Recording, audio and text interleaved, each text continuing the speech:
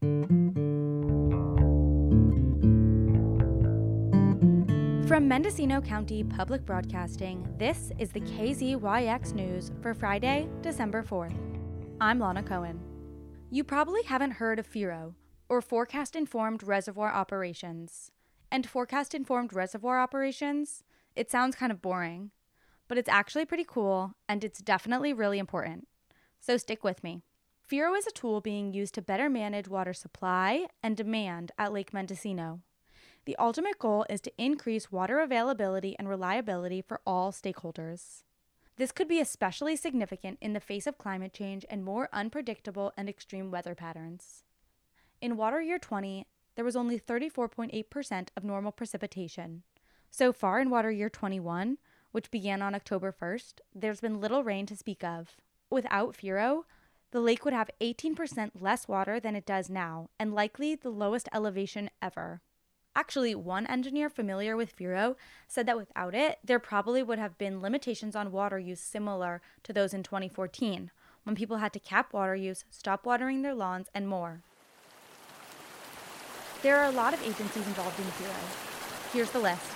We have the Army Corps of Engineers, which manages the reservoir, Scripps Institute of Oceanography, Center for Western Weather and Water Extremes, the National Oceanic and Atmospheric Administration, NOAA, the Bureau of Reclamation, Sonoma Water, and the U.S. Geological Survey. Together, these agencies have been working for 6 years to find out if FIRO can help the Army Corps to avoid floods, decrease the impact of drought, and provide water to everyone who needs it. FIRO is being tested out at 4 locations, 3 in California and 1 in Washington. But Lake Mendocino was the original. It was chosen to be the pilot project because in a year of torrential rains followed by drought, it became clear that the old method of management wasn't providing a reliable water supply anymore.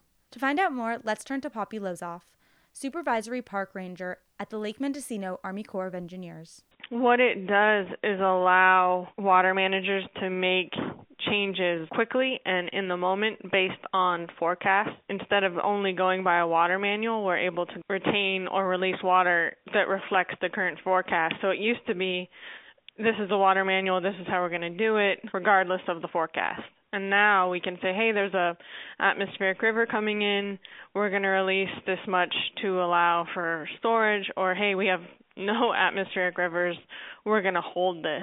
So I'm going to go back to a few of the things Poppy said. First, she used the term atmospheric rivers. Atmospheric rivers are a concentration of moisture in the atmosphere. Often, they bring precipitation.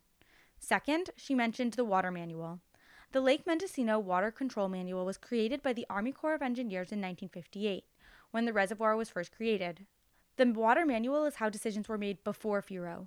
The manual was based off of patterns from the past, but now, with more technology and greater forecasting capability, water managers can use what they know about the future instead of the past. This can allow them to make better decisions to avoid water shortages and floods. This type of management will be crucial as climate change brings fewer, more intense rains during the rainy season and longer dry spells during summer months. Here's Jay Jesper, Chief Engineer of Sonoma Water, with some more information. These water control manuals, not just at Lake Mendocino, but at many other reservoirs, they were developed, this one, for example, in 1958. So this is before we had computers, before we had satellites, before we had radars, before we had models, before all of this other data, was based on 10 or 15, 20 years maybe of data available at that time. And we have a lot more data. We have a lot more tools. We have a lot more scientific understanding of forecasting and watershed and hydrology and all that stuff. With all these tools and technology, FIRO sounds like a slam dunk for managing water, but it's not a silver bullet for dealing with droughts and floods. Even with all the new technology that FIRO brings to the table, the water system is still stretched thin, according to Jesper. This year, water managers at Lake Mendocino had to reduce flows going into the lower Russian River to maintain lake levels for storage and recreational purposes. Additionally, meteorologists can only forecast out around 10 to 14 days, so data is limited. FIRO allows us to use the existing forecasting skill to have significant improvements. I think it's definitely significant in terms of drought resiliency and in terms of flood management.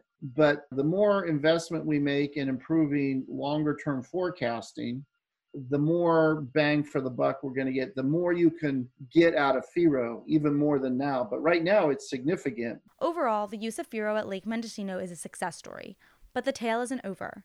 Lake Mendocino's use of FERO was a pilot project. So the point is to see if FERO can be used in other places to provide more water security in a world of ever-increasing weather extremes. According to Julie Kalansky from the Scripps Institute Center for Western Weather and Water Extremes, applying FERO principles to other reservoirs isn't going to be easy.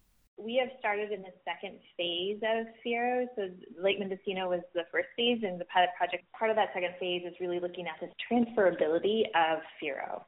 It lays the groundwork to start thinking about this more broadly throughout the West. What are some of those prerequisites that are needed to really think about how viable it is throughout the West? One thing that we've seen is that although the general process and the idea of FERO is very similar across these different watersheds and these different reservoirs, you often see that they are very different and they each present their unique challenges. I have little kids and I often think about it as raising little kids in that there's certain things that are similar across all kids, but they're all very unique and have, need different things to be successful. For KZYX News, I'm Lana Cohen. With all our local news with photos and more, visit kzyx.org. You can also subscribe to the KZYX News podcast wherever you get your podcasts.